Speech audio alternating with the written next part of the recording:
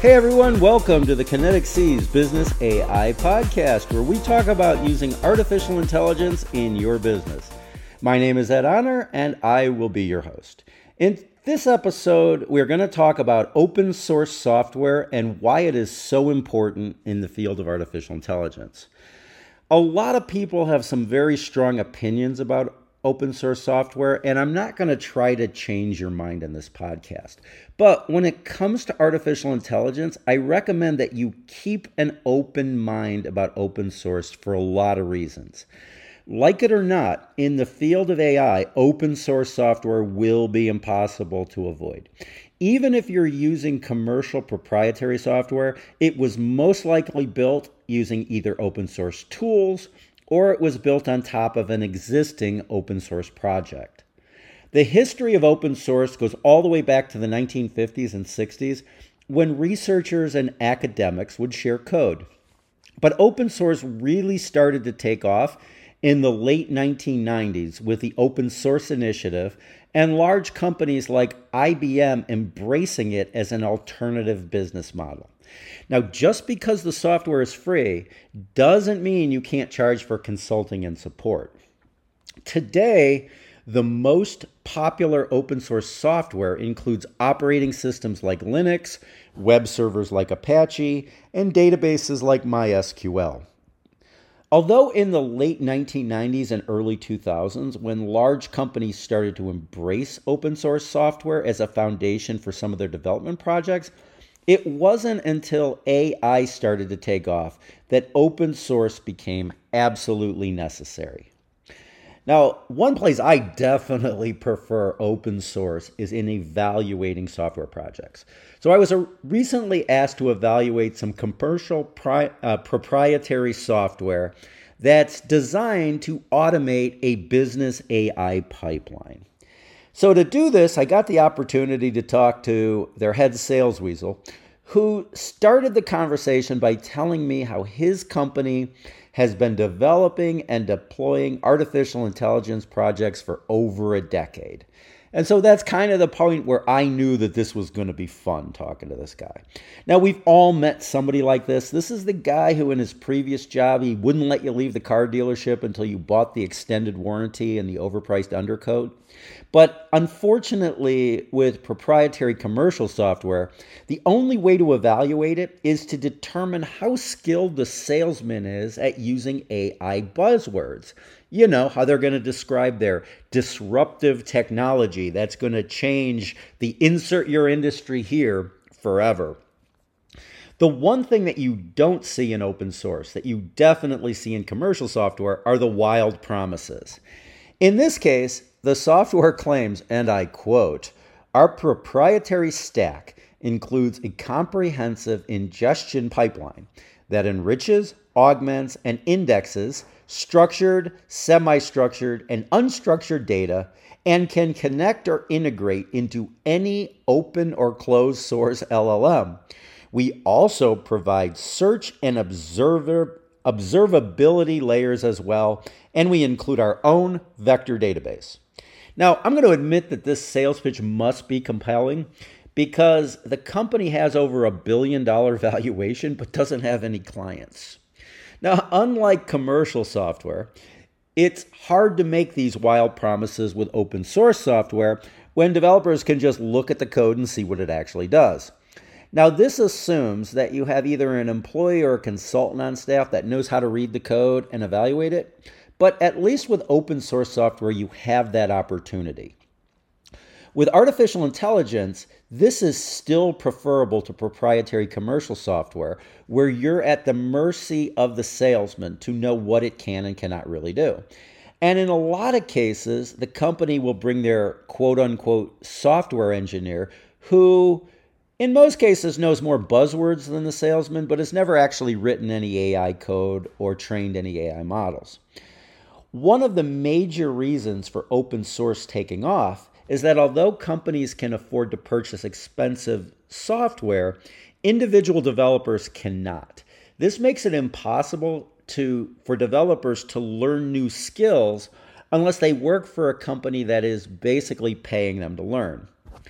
And because artificial intelligence is as much a research area as a software technology, the AI you see today will not be the AI you see in 1, 2, or 3 years from now.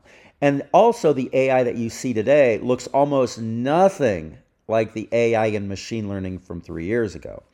If you're a software developer working on an AI project, there is a really good chance that the software you are working on today is going to be obsolete in 6 months, or obsolete even before it gets deployed. This makes the development of commercial proprietary software very risky, especially if the software that you're creating is designed to solve a problem with AI that probably won't even exist in a year from now. Now, businesses have varying views of open source software depending on the IT management and the experience that the IT staff has with open source software. And there are a lot of companies who would rather pay for software than use anything open source. And usually the reason for this are security concerns with open source software. Sometimes it's because companies are afraid they won't get any support, or they're afraid that the project's going to disappear, leaving them in limbo. Now, although these are all valid concerns, in a field as overhyped as artificial intelligence, you're much more likely to have these problems today with proprietary commercial software than with open source. So my blunt recommendation to any company considering artificial intelligence projects is that if you're against open source, just don't do the project. Now, if you're considering proprietary commercial software, it's probably not going to work as expected. If you're considering your own AI development projects, ask yourself if your programmers are really up to the task. One reason open source is especially important in artificial intelligence is that because no one company can be expected to have all of the technical skills necessary to develop artificial intelligence projects from scratch. Even the big players in the field like OpenAI, Microsoft, Meta, Google, and Tesla still have to rely on open source just because of the lack of skilled resources. Another thing you can count on in 2023 and 2024 is guaranteed obsolescence. Now, I've worked on internal AI projects going all the way back to 2018, and they're all obsolete now. Even if they're still in production, they're all obsolete now.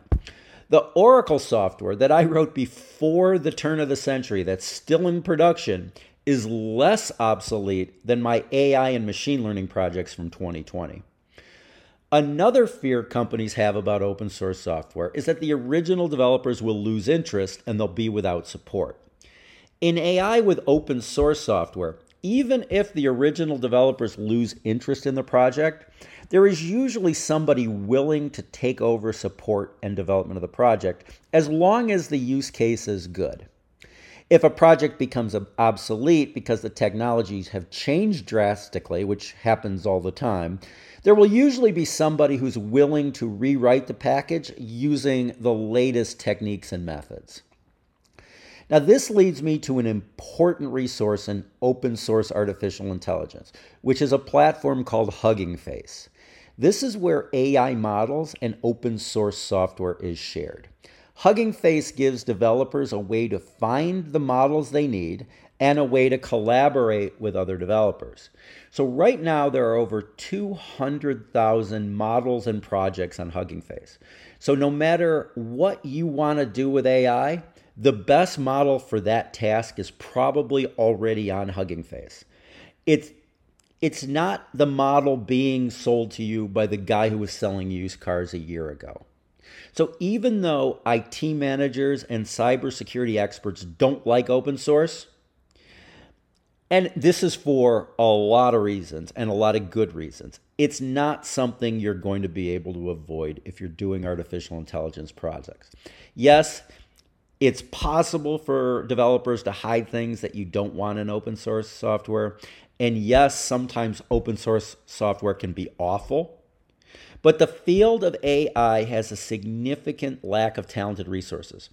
And the fundamental technologies behind artificial intelligence require a background in math that maybe 1 out of every 100,000 people has.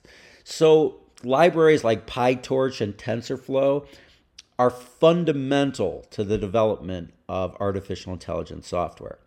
So if you're planning to adopt AI, the task at hand is not to fight open source, but it's to intelligently put policies in place and controls that allow you to embrace open source and not fight against it. All right, so that's it for this episode. Hope you enjoyed it, and I look forward to seeing you next time.